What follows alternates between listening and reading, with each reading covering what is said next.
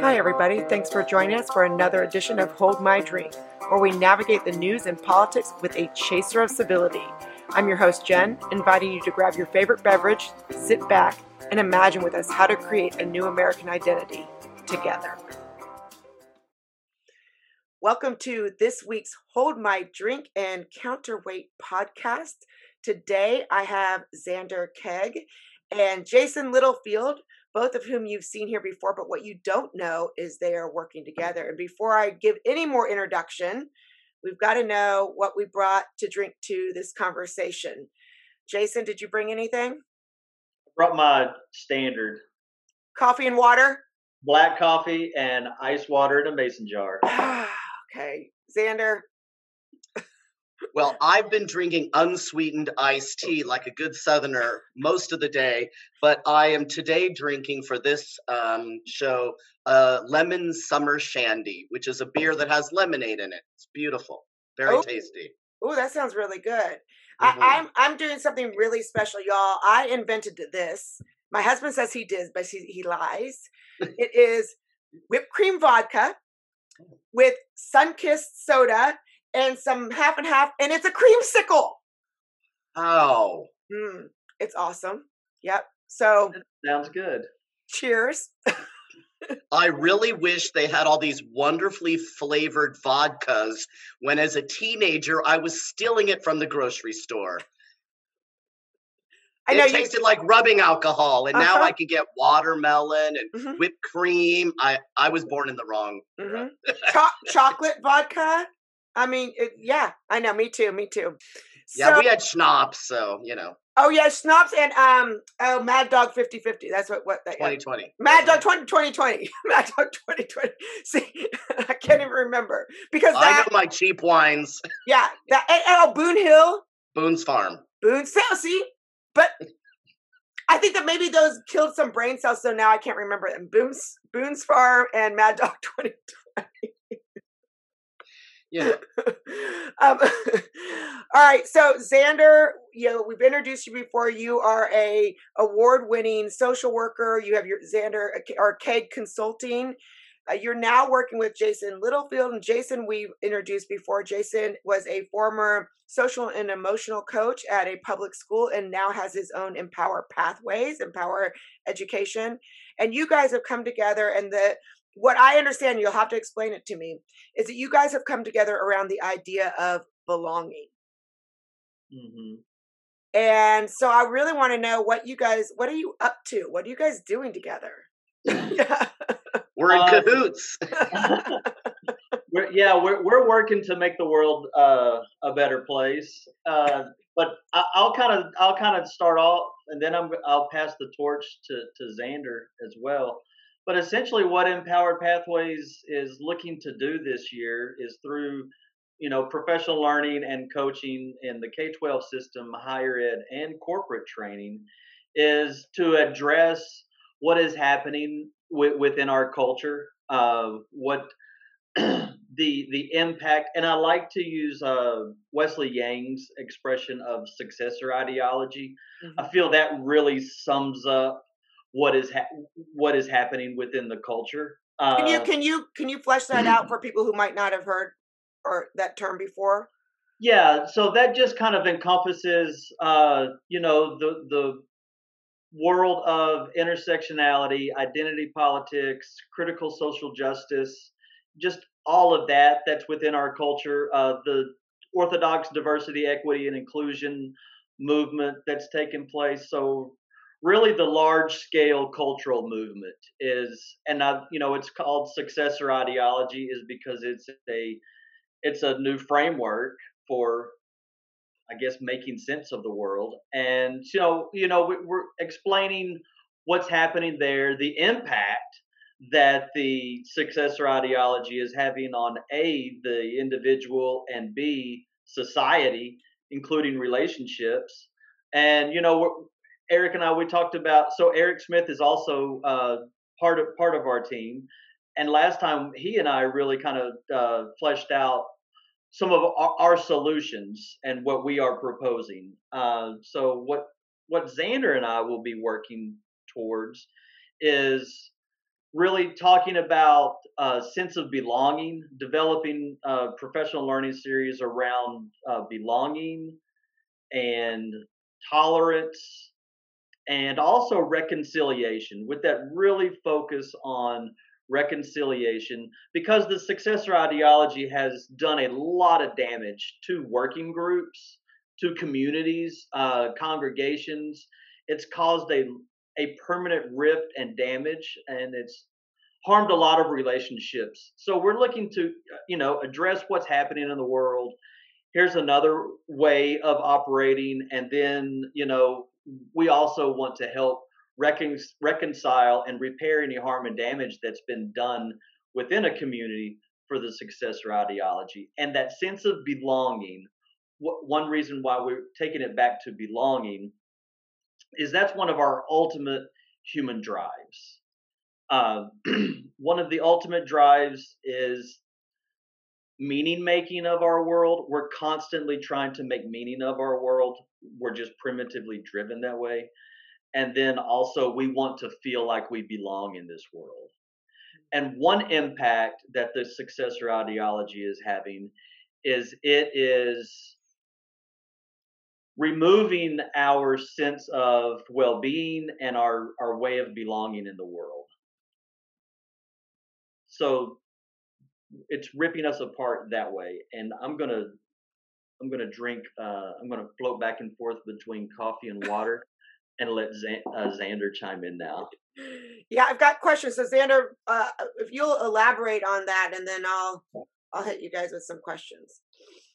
Well, excuse me, Jason, primarily comes from the education sector, and I'm mostly coming from corporate or healthcare, settings. And so belonging is something that you hear a lot now from HR departments. Right. So within the business world, belonging is something I read recently that they were using belonging as a term to mean that you feel safe and welcomed and celebrated in the workplace. And it's like, well, I mean, ultimately, wouldn't that be really wonderful? But that's also a lot to ask, right? Because the truest sense of the definition of belonging in that context would be that we feel acceptance as a member, right? A member of the staff, a member of the congregation, a member of the temple, a member of the neighborhood, right? We feel acceptance in that way, and so how do we accomplish that, right? That's something that we could quote unquote unpack, but this idea of some people don't feel as if they belong, and that's an internal issue that they're dealing with. Maybe it's trauma-based, right? I'm a clinician, so maybe it's trauma-based. Maybe it's a cognitive distortion, right? There's a negative thought or belief that people have, versus are people actually keeping them from being a member, or are they just not aspiring towards membership because they think they won't be welcome? So we have to really look at it from many different points of view, in my opinion, to really get to an understanding of what is belonging, how does one establish it, how does one feel it, how is it cultivated. These are all very different angles to look at, and they're complex. So it's not that simple to just create a belonging culture. It's like, oh well, how do we do that? What does it look like? How do we know that everybody feels like they belong? And do we really mean everybody? Well, let me interrupt for just a second. I think one of you might have told me, isn't now, DEI, diversity, equity, inclusion, isn't it DEIB? Isn't it belonging added to that? It can, in a lot of ways, in a lot of places, they are adding belonging in, and they're not even saying DEI anymore. So the language is evolving very rapidly. DEI, in some cases, is almost not passe, but it's not cutting edge, Okay. I've started to see belonging popping up, but the thing is, and then I'm gonna pass it back to Zander, because this is one of the first in one of our initial conversations. Something that I knew Zander got like that was that belonging in its truest and most essence, cannot exist in a world, in a society, in a working environment that operates on repressive tolerance. And that repressive tolerance is the barrier to belonging. So, also, really, to use the word unpack, to unpack that, that's something else that we do. And whenever I know, Jen, you have some questions, but I'm going to let Zander really take that repressive tolerance baton and just kind of get into what a barrier to belonging is, and people that are operating off of the orthodox diversity, equity, and inclusion, true belonging cannot exist under that framework, because that framework promotes repressive tolerance, and repressive tolerance is a rejection of human dignity, and it's also a rejection of belonging. And there's no way to have inclusion with that idea either. So that's an idea that is so strong in the ethos that it is a barrier to true belonging and true human connection. And that's one of the barriers that Xander and I hope to really break down. So, okay, before Zander, I want you to talk about repressive tolerance. Before we do, I just want to make sure that I understand. So, are you saying that DEI has been, now the new language is belonging? So, what was DEI now is being called belonging? So, you would be going to belonging training, or is that, are they synonymous? I don't know if it's synonymous. I just know that I'm starting to see that word belonging pop up. And pop up alongside of diversity, equity, and inclusion. Okay, so in mainstream, when you hear belonging, it typically is at least somewhat aligned with what we know of what was been called diversity, equity, and inclusion. Yes. Okay.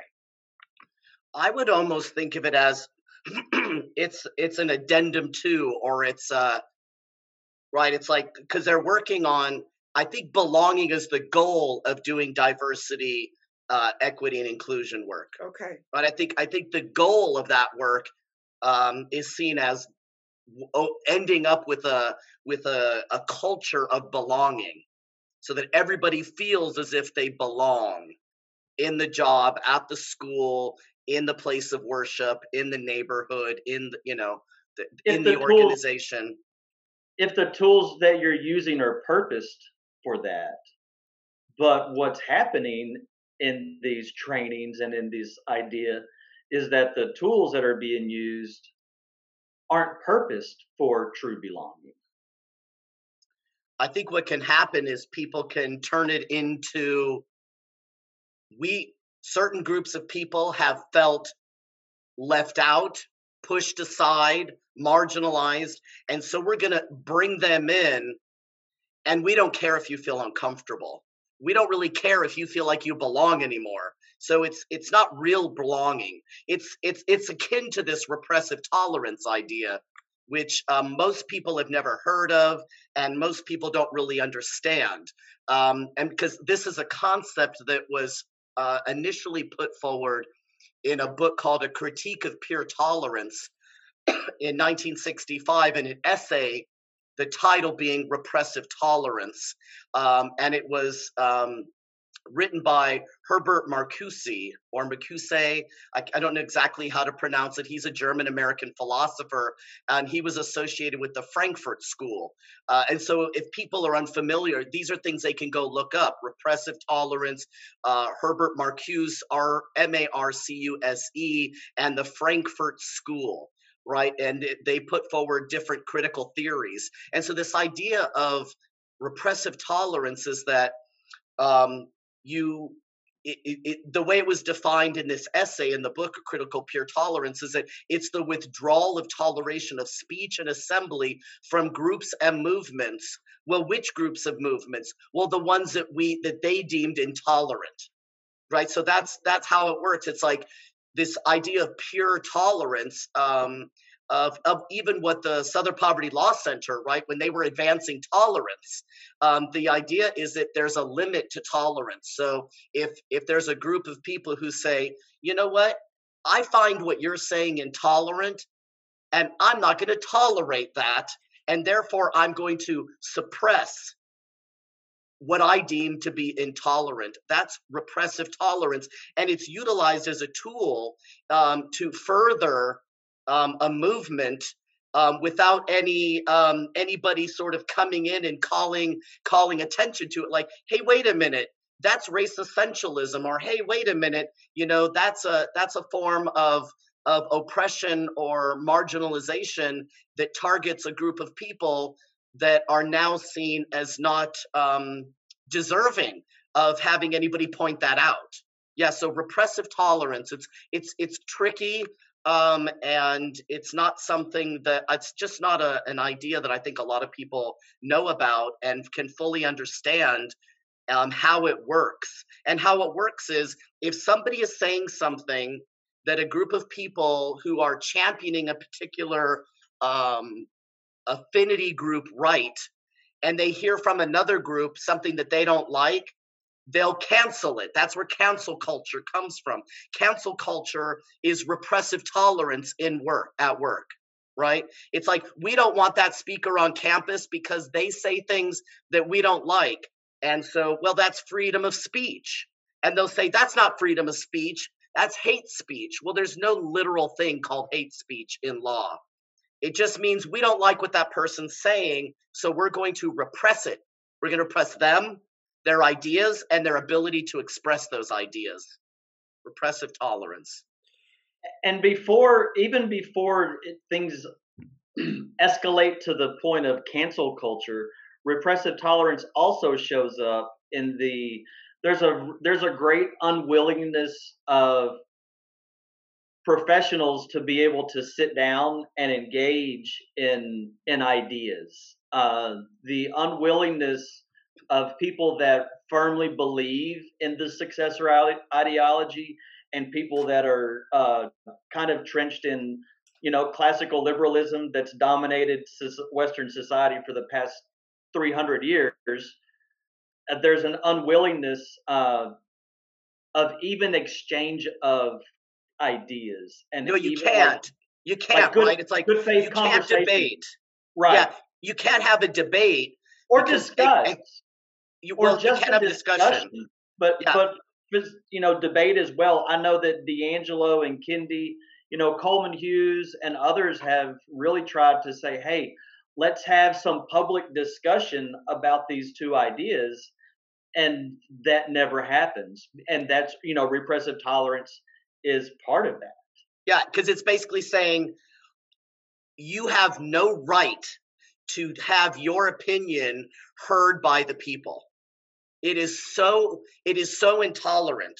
It is so abhorrent that nobody should have to hear it. Therefore, I'm not going to create an environment or an opportunity for you to espouse your views so that my audience can hear it. So, okay, laying it out for our listeners, can you just give an example of what that would look like in real life? I mean, it can be a made up example, or if you've had an example that you guys have experienced personally, but what does that look like playing out in real life? What would be something that would give us that imagery? I can say a couple of years ago, I went to some professionals in my field saying that, because I noticed that the trainings and the workshops that I was attending were rooted in Marxist philosophy. The philosophical framework is actually Marxism. And after a few years of attending these trainings and just the same themes repeated and nothing productive as far as improving human potential and really reading the authors and getting into the work, I realized oh, it really is. So I tried to have conversations with colleagues about, hey, we really need to examine our tools. We need to look at what we're promoting, what the whole system is promoting. And I was essentially like shunned, uh, pushed aside, and not engaged with. And also, I really, I'm promoting human dignity is one of the baselines ideas that I'm trying to promote. Uh, and that idea has met a lot of resistance, and people are triggered and alerted and sent into high active emotional states when confronted with the notion of human dignity, when confronted with that if we can see each other as we see ourselves, we're less likely to do harm, and this notion that we do have different cultures, there are differences, but we also have a shared humanity.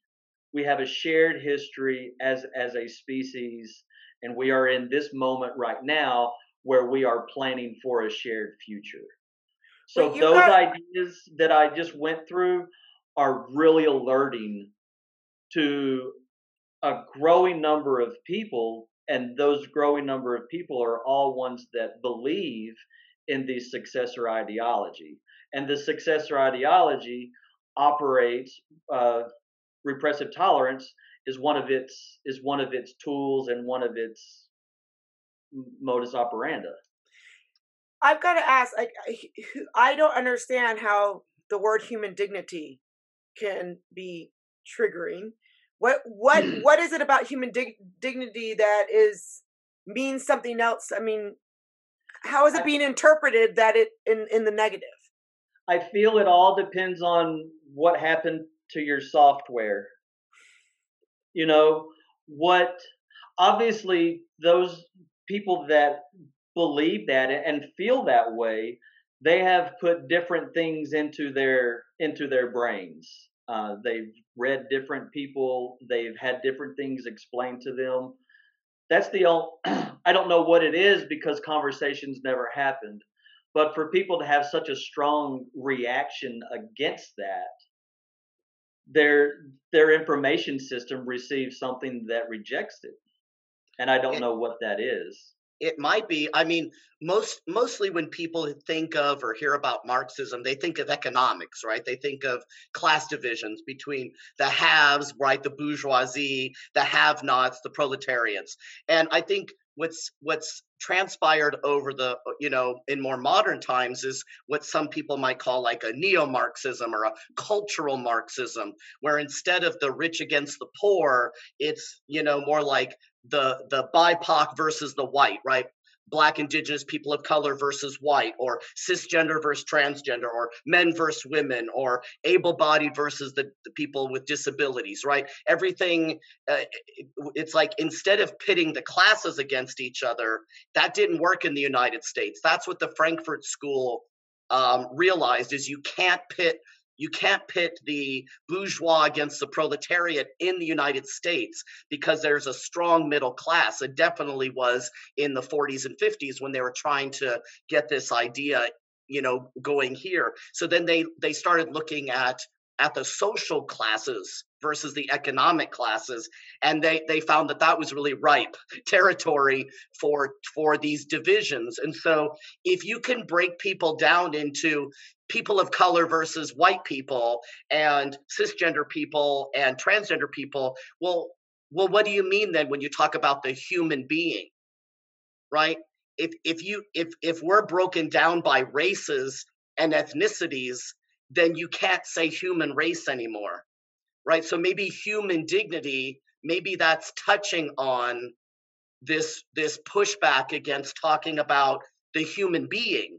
No, Yeah. I'm not a human being. I'm a transgender, Hispanic, you know, man, blah blah. Like I have to be broken down. I'm not just a human being. I'm a particular kind of human being with all of my unique intersections. Mhm. Okay, so what I'm hearing, and let me make sure that I heard you right. One of the problems with human dignity, where it might be upsetting to people, is because it touches on, and I've talked about this lately, it touches on individualism. And individualism has kind of become almost a right wing word, a bad word. And did I understand that right? You can't have human dignity because human dignity entails that you, as a person, as a singular entity, is deserving of it. I mean, yes, but no. If you think about like intersectionality, how can it not be individualistic? Right? Like if each individual is made up of their own unique intersections, that's also individualistic. But what happens is they take it out of the individual and say like, well, which one of those intersections, which one of those affinity or affiliated groupings that you belong to, like which one is the most oppressed?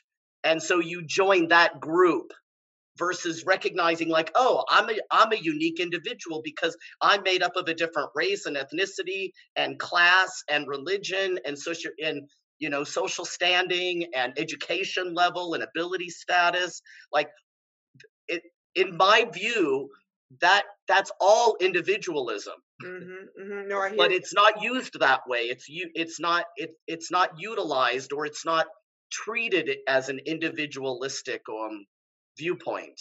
I don't understand how, but it gets broadened out to the affinity group, to the social class. And another reason why that dignity model could be rejected is if that really becomes, if that is the lens, then it completely dissolves power. If we are truly to able honor dignity, then it's the ultimate equalizer. It erodes power, it erodes ego, it increases our ability to help each other when we see each other in need. It completely crushes the narrative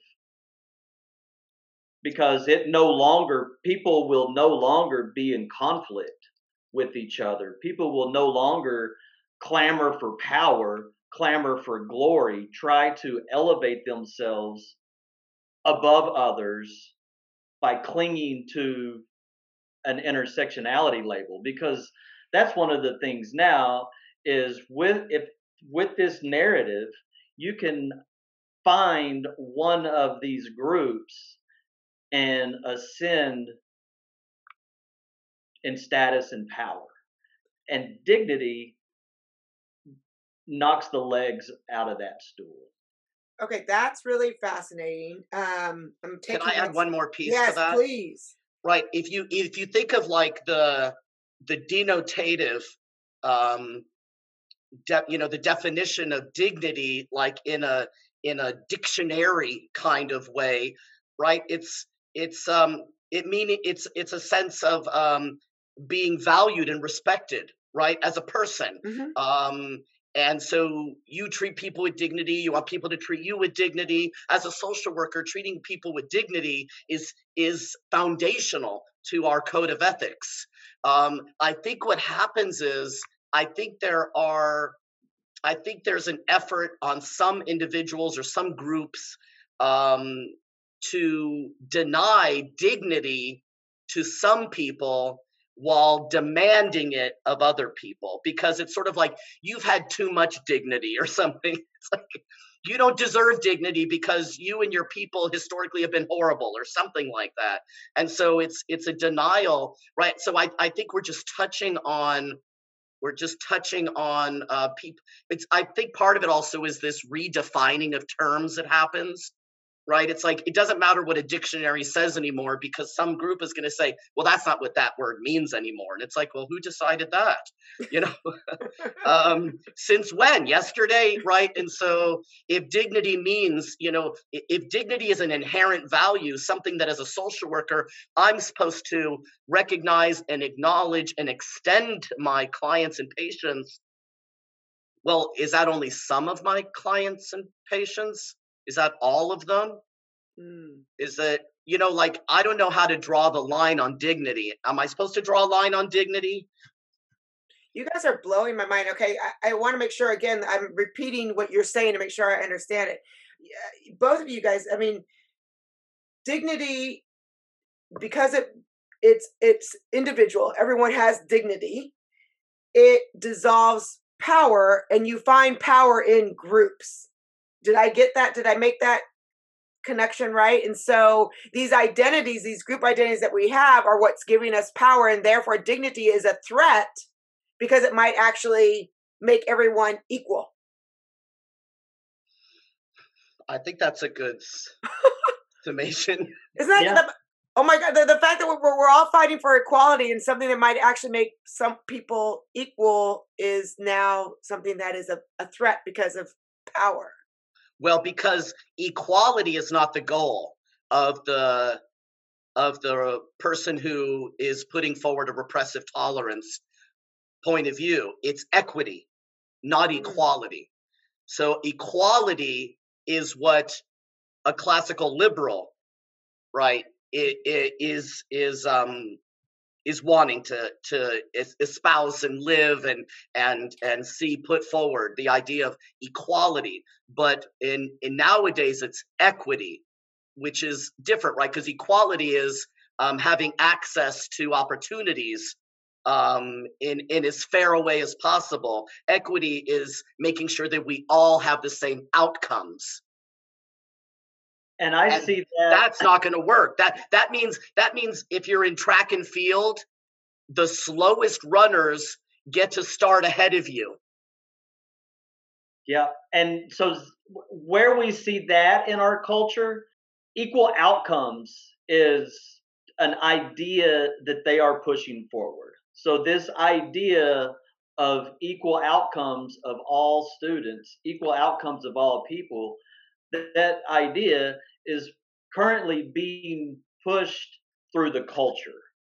Now, in order, the three of us have three very different lives, and in order for make us all of our outcomes the same, you're going to have to limit us.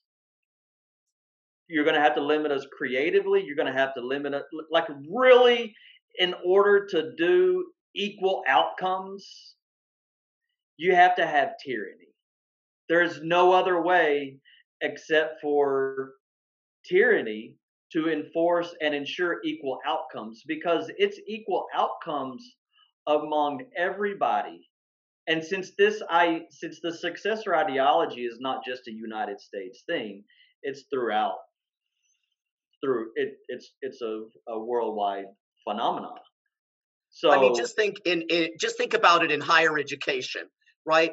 The opportunity to get accepted into a doctorate program, right? That's not easy to do, and then to write a dissertation. That's, I mean, my understanding, I only have 3 master's degrees. I never went that next step on, right? My understanding is that the process by which a person goes through writing a dissertation, it it makes you or breaks you. I've heard it's just treacherous. So let's think about like how difficult, how arduous, how that process is.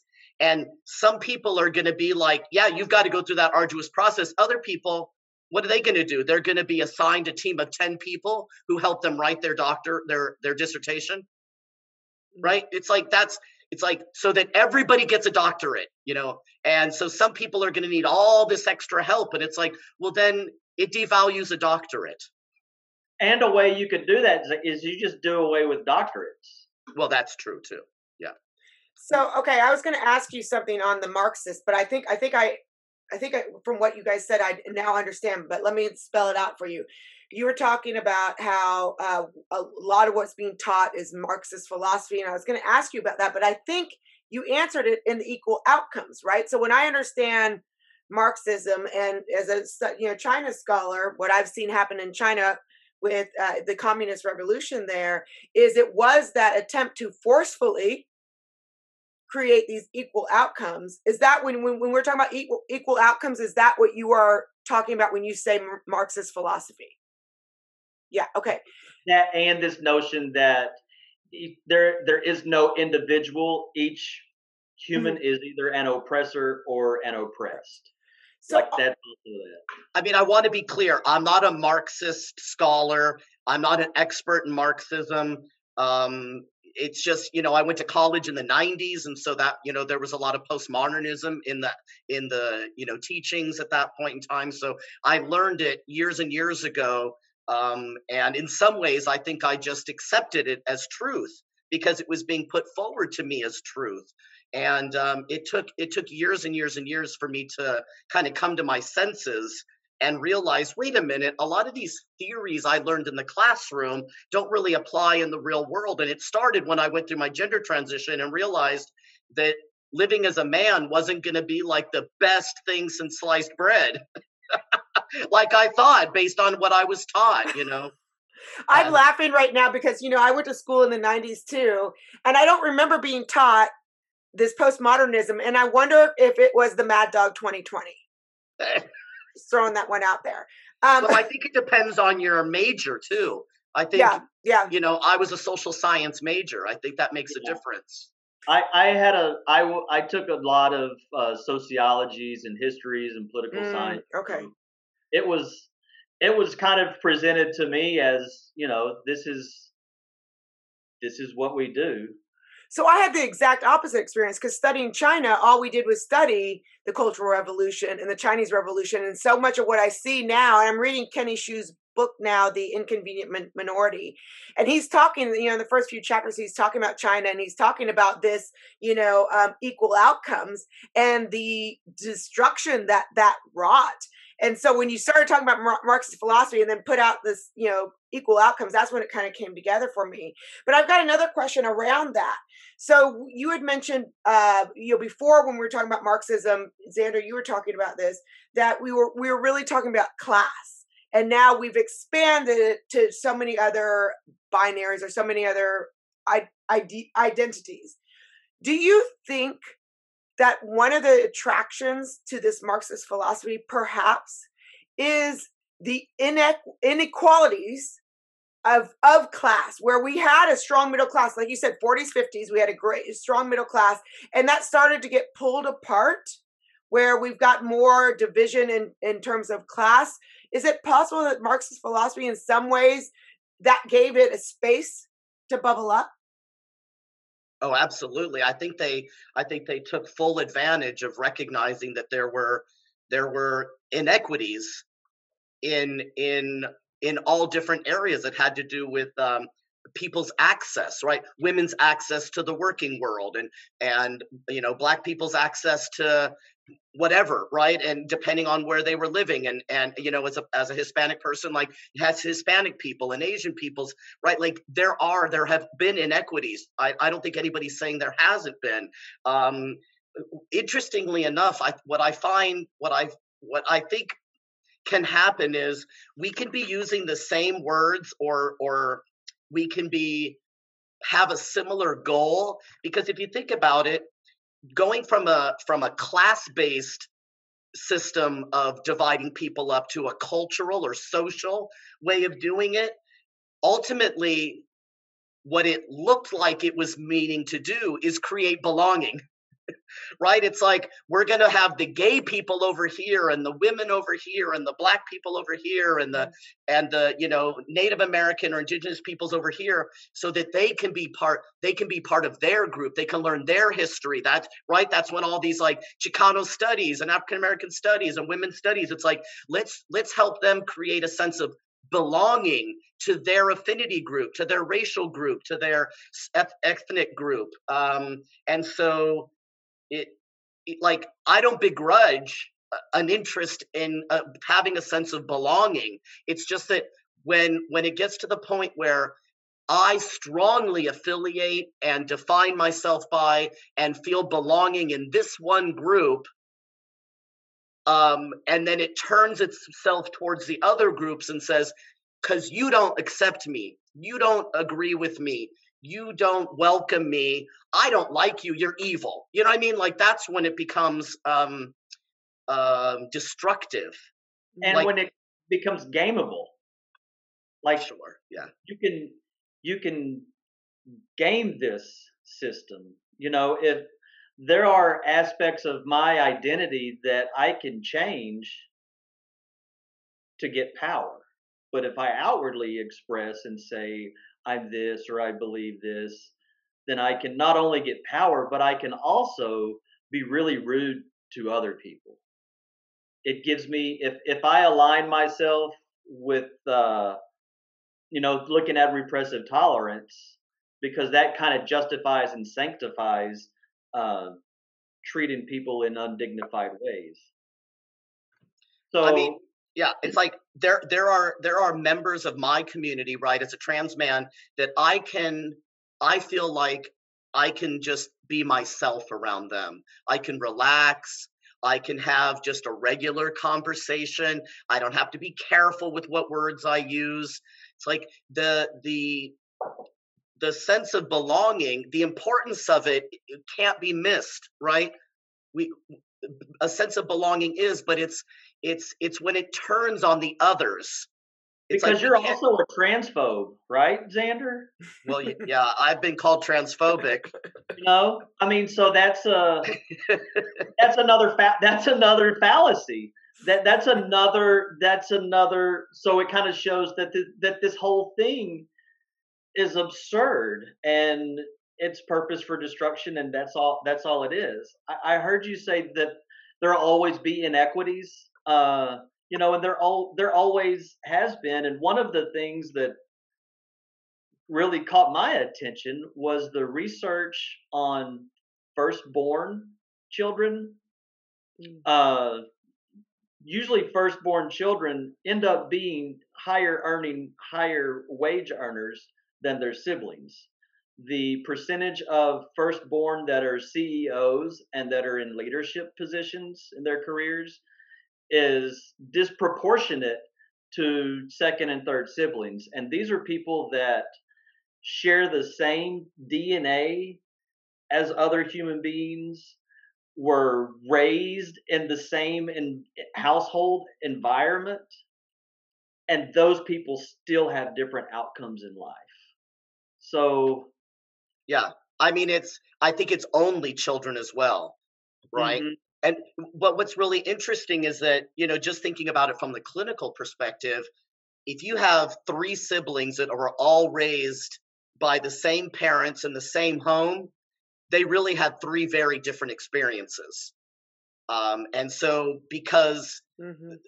because the parents are changing and shifting and becoming more aware of things, and so like my wife, her and her sister are 7 years apart. They were raised by the same parents, not literally in the same physical house, but when my wife was growing up, her parents were graduate students. When her sister Right. was growing up, her parents were college professors. That's a very different Mm. upbringing. And so they have very different, views of the world and very different experiences in the world. And so it's like, but are they inequities or are they just differences? It's like, I don't know if it was a study, but I think in one of Malcolm Gladwell's books, I think, or maybe Freakonomics, one of those books where I love Freakonomics.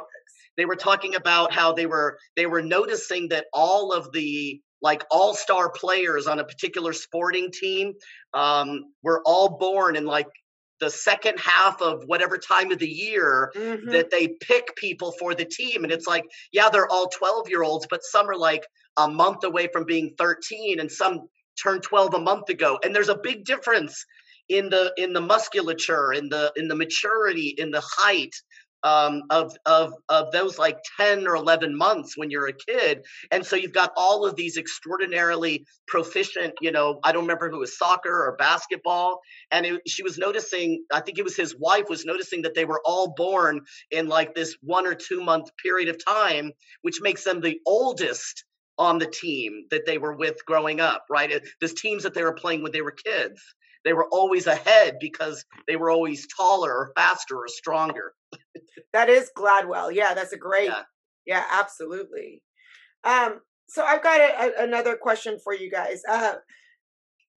When we talk about this belonging and we see all the troubles with it and how we're talking about it today, I mean, what are you guys doing differently? How do we do belonging well? you can create a sense of belonging around values.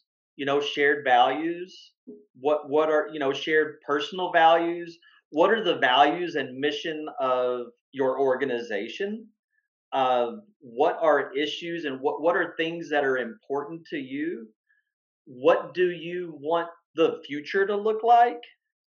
Xander, get Yeah. it.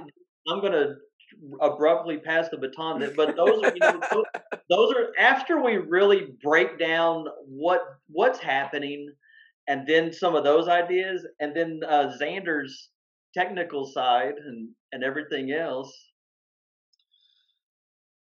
Well, I mean, I like what you just said, Jason, about because when I do my conflict management training for a large, federal healthcare system, I talk to them about how, you know, we all have different lives and we've all had different experiences and we all come to the understanding of things very differently. And yet we've been hired to be part of a system where the goal is um, excellent patient care. And so when we're having conflicts with people on our work team or in our workplace, it's always helpful for somebody to come in and remind everybody what the common goal and purpose is. Excellent patient care, um, you know, 365 days in a row without an injury on the job, like whatever it is, like to constantly bring it back to that. Developing new products for to take to market, every month, or it's like keeping people focused on those larger, right? The meta dreams, the meta narratives, the meta um, goals and missions and values of the organization. Because almost every organization has a mission statement, they have a vision statement, they have core values.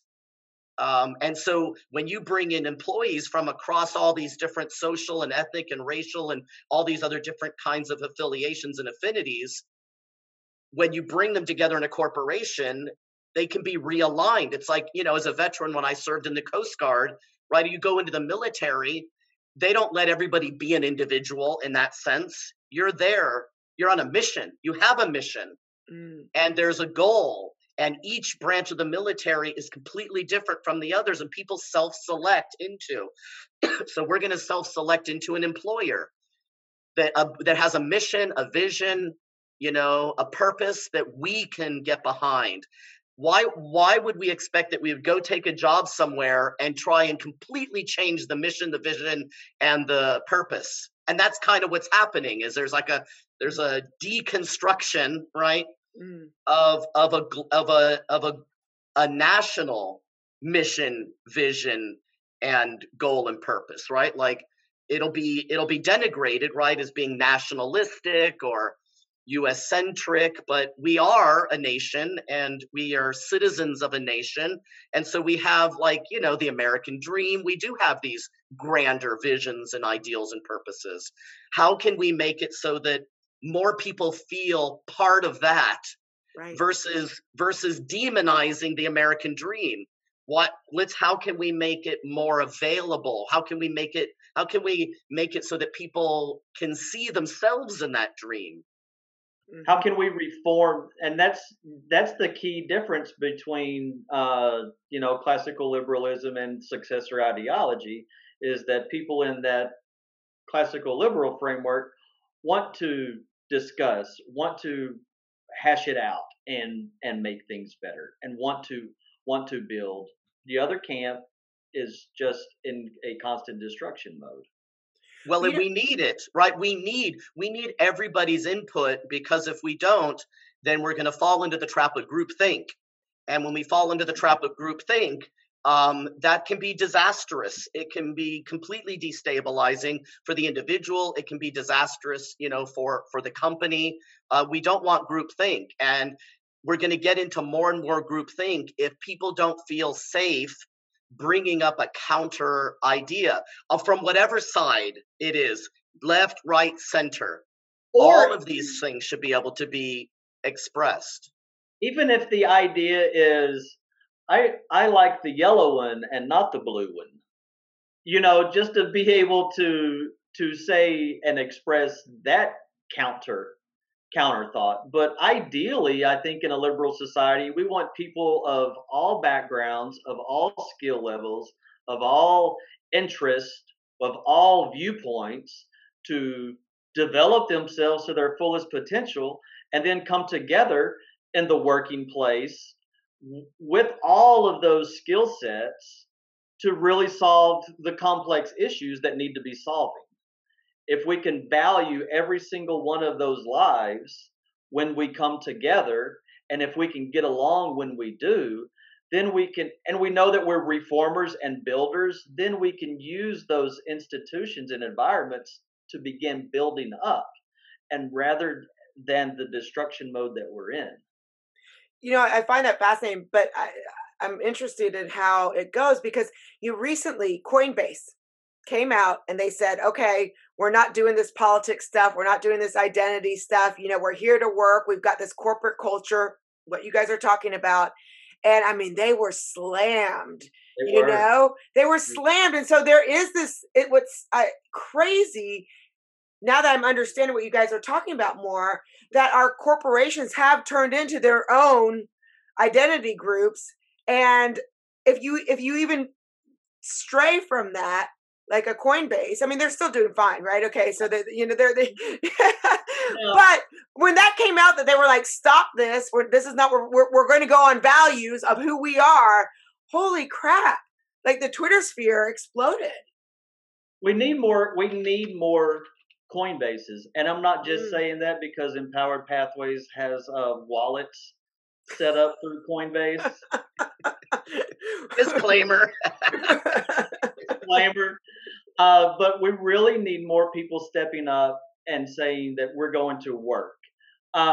Since I've really come out as strongly supporting Western civilization and like, hey, I don't think we need to burn down the ground, I've met the most diverse group of people that I have ever encountered. So it's interesting to see that that's where real diversity is, whenever we get to the point of valuing the individual and allowing for that's where we ideally, I think that's where everybody would want to get to, but the successor ideology is putting structures and things in place that are preventing that. Not just preventing that now, but preventing future generations of human beings from experiencing what we got to experience. I mean, it's, if I dial in just to me, my personal experience, well, I just turned 55. I never thought I'd live to be this old, right?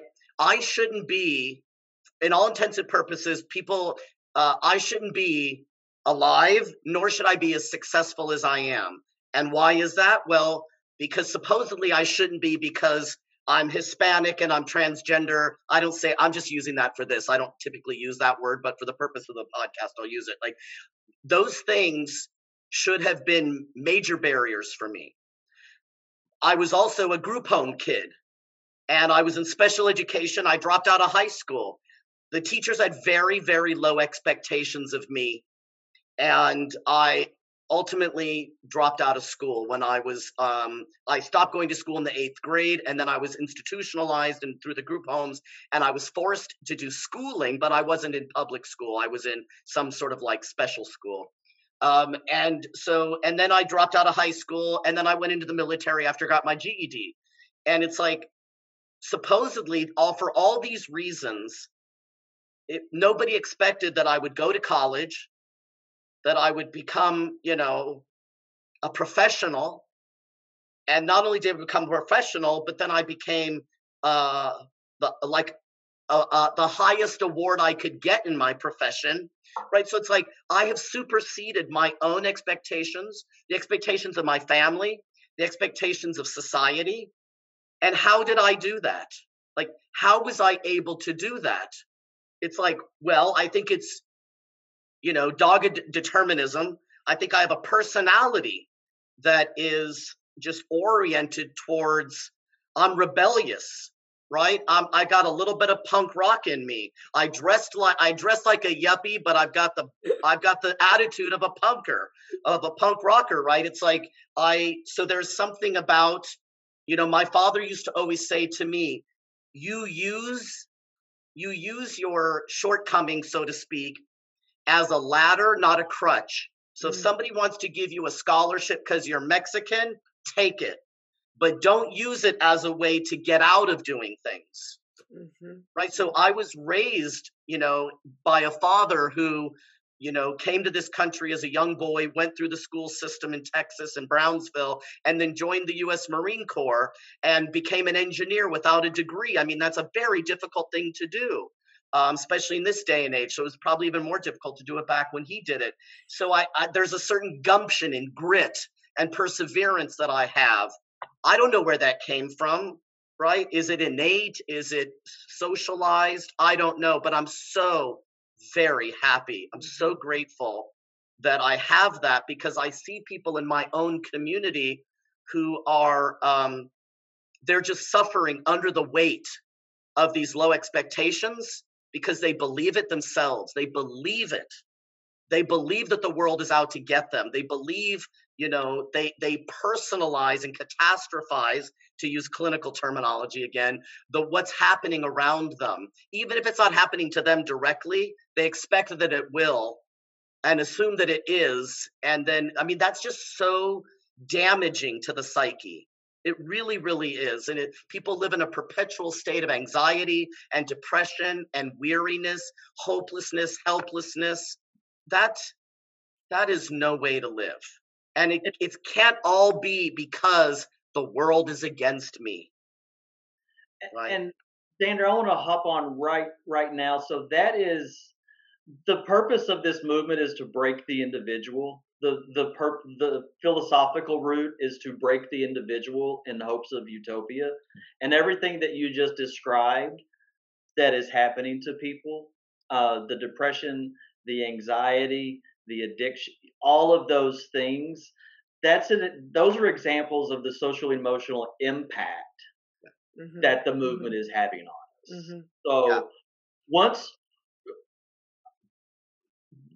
we address what's happening, then, and people can agree that, you know what, we're ready to start building up, then we can incorporate and do a lot of the metacognition training, the mindfulness, and really get into what do we need to do. Here's what we can do to cultivate the individual. Here are some 3 pathways of practice. Here are ways to interrupt thoughts and mindsets of fear and judgment and replace those with inquiry and compassion. Here are some. So those are all the things that we are hoping, to provide as well. But what you just said really registered with me, because you listed the real effects and impact that we see in our world that the movement is having on the individual, because it was purposed to erode the individual, and it appears to be working on a societal level. And I just don't want to see that passed on to a younger generation. I mean, I know what it feels like to be put into a system and broken down, right? That's what the military does. But it puts you back together stronger as a group, as a force, as a citizen, as a military branch, right? It puts you back together. I don't think they have any sense of putting people back together. They break them down, and then they say, everybody's out to get you. Good luck. So that leads me to my last question for you guys. That's perfect, because you guys we're talking about belonging, we're talking about tolerance, and then you guys mentioned reconciliation. Yeah. So how do we get to the reconciliation where I think you're right, we've left people broken down.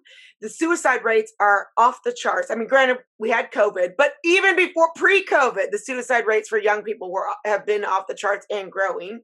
Well, and substance abuse. Yeah, cutting. So how do we reconcile?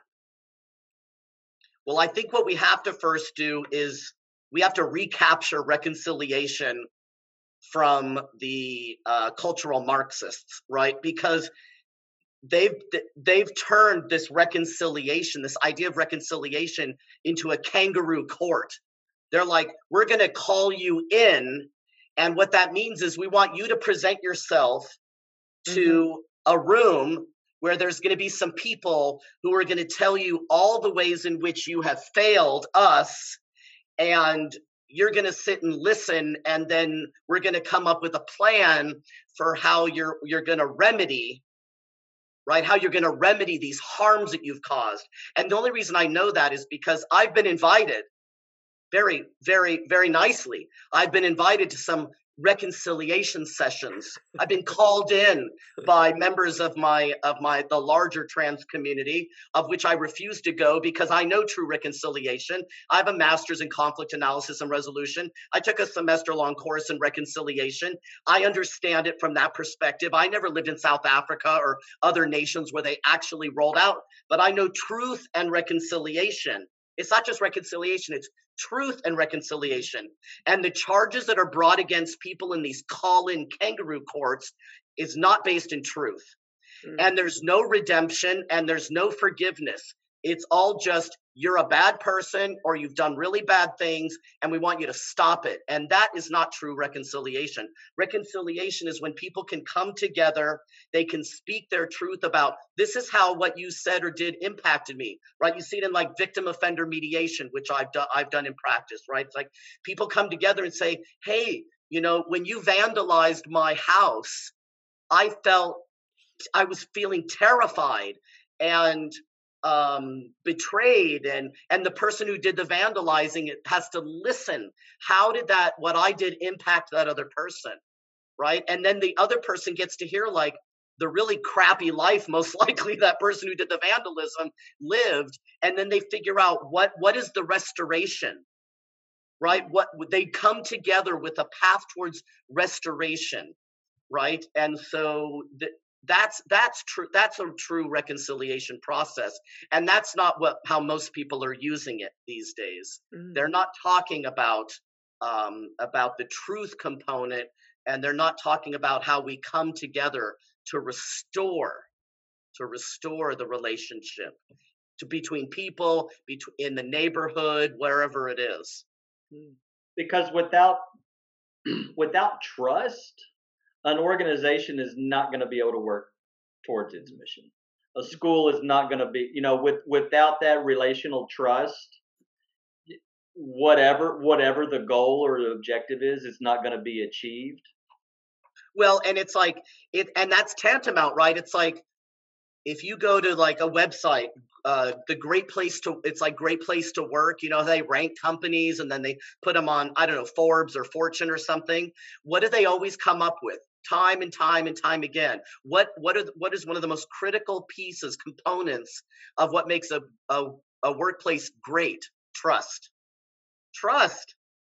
That's it. And so it's everything.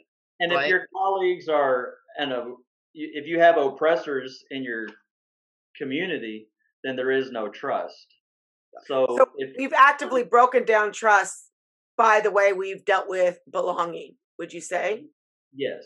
In some cases, yes. Yeah, absolutely.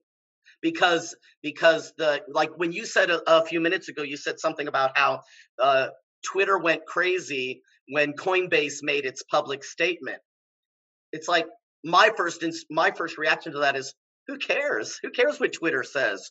Right? But people do care. It's like, how many people was that? Was it 1,000? Maybe less? It's not that many people, but they're very loud and they're very mean.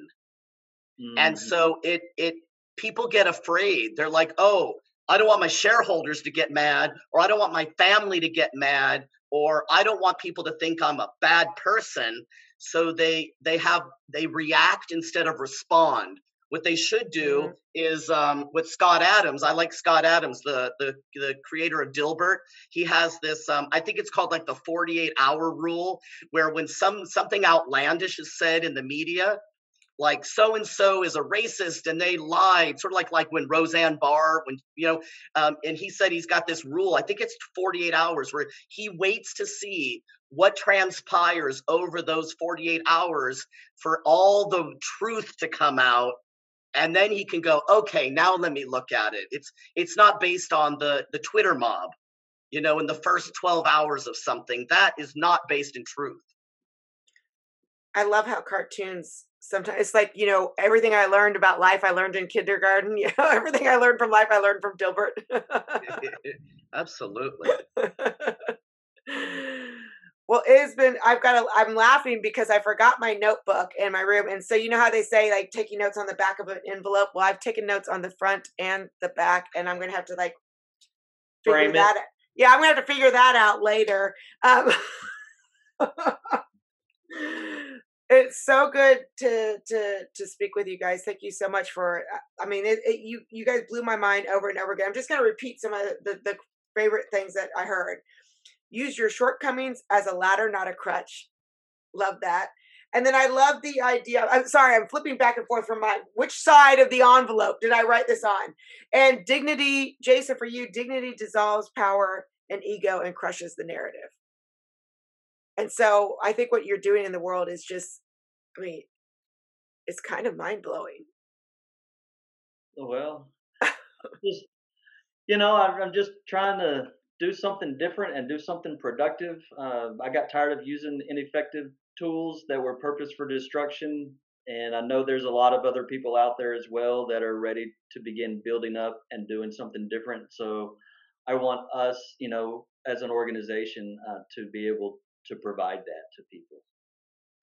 And to start that trust again. And I think that, where, and that trust starts with people who aren't afraid and don't, back down, where people go, oh, I can rely on that person, where they're not, one day saying this thing and the next day apologizing for it, which is very common in our. I mean, part of what I do, as an independent contractor, I not only teach people mindfulness practices and emotional distress tolerance and how to get a good night's sleep, right? Like that's some of what I do, but I also do diversity education. I can go into a space and I can talk about diversity, but I talk about it in a way that's different from when I go into a boardroom or a conference room or on Zoom to do diversity education. I do it as an educator, not an activist. Mm-hmm. Mm-hmm. I find out, like, what are the issues that are going on here? I want to see I go on the web and what's your mission statement? What's your vision statement? What do you primarily do here? What do you call your employees? I want to build rapport with them, and I want to find a way to find out, what do they love about what they're doing? And it's called appreciative inquiry. It's a particular consulting model where you find out, like, what do people appreciate about their company? What do people enjoy about their job? And you find out about that, and then you work towards cultivating more of that. You don't focus on the negative. You focus on the positive. Appreciative inquiry. Appreciative inquiry. Okay. Yeah. So that I do my educating around diversity from an appreciative lens rather than a critical lens. Right, because everyone, I think, loves diversity. Diversity isn't the problem. It's the way we're teaching around diversity. That's the problem. Well, and what we value. Right. This version of diversity values skin color, the way that you love, and whatever other biological gifts that God gave you.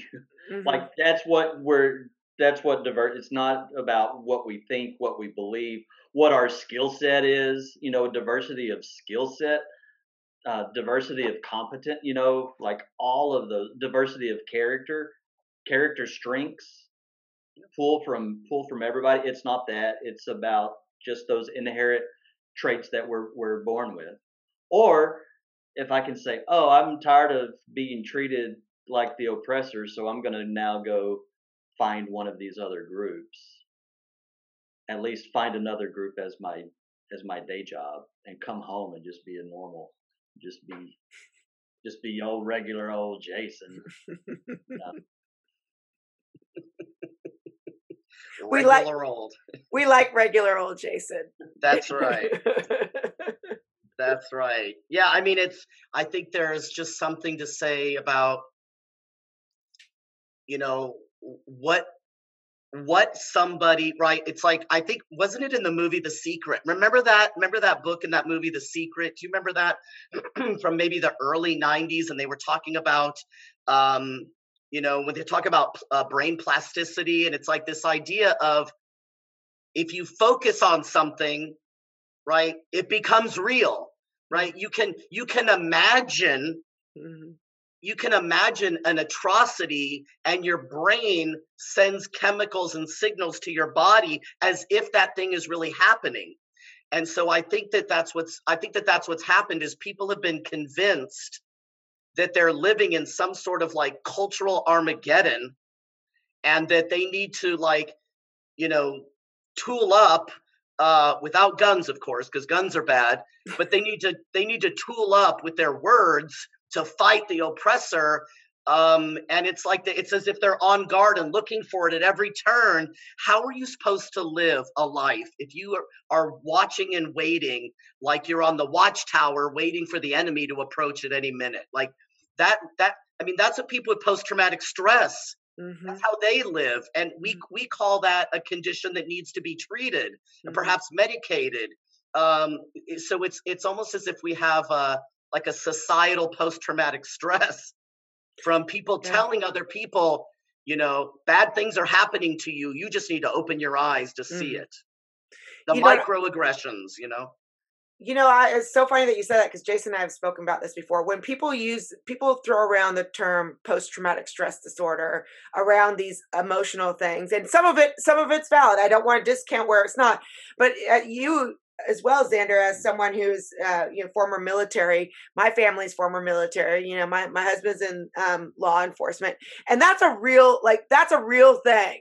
It's a real, and so we've co-opted that term that moves from a true battlefield to an emotional battlefield. And I think a lot of it is because of what we keep telling ourselves, like you said. So, I mean, it's become a real thing, but it kind of frustrates me sometimes the way that we use that, as it's just like, as a cold, as if you have a cold. I have post-traumatic stress syndrome. I got a cold today. Well, it's this really interesting thing that a person who has been in combat or experienced military sexual trauma or non-military sexual trauma like rape, they can have, not all, but they can have post-traumatic stress or post-traumatic stress disorder, some people call it. But I know people who get misgendered and they say they have post-traumatic stress disorder. So it's like, I mean, maybe, but then there needs to be a spectrum, of differentiating between post-traumatic stress from combat and sexual assault versus somebody calling you the wrong pronoun. Yeah. Yeah. There's no equivalency there in my mind. Right. It's almost like it's a way to claim victimhood status. Like if you can call PTSD and whatever you can cling to it, you're ascending into some sort of power by claiming victimhood. I mean, I get it, right? If a person is saying, right, from the trans perspective, if a person is saying misgendering me impacts my ability to feel like I belong, right? An accepted member of society. So I get it. But it's that elevation of now I might kill myself as a result of it. Like it just escalates.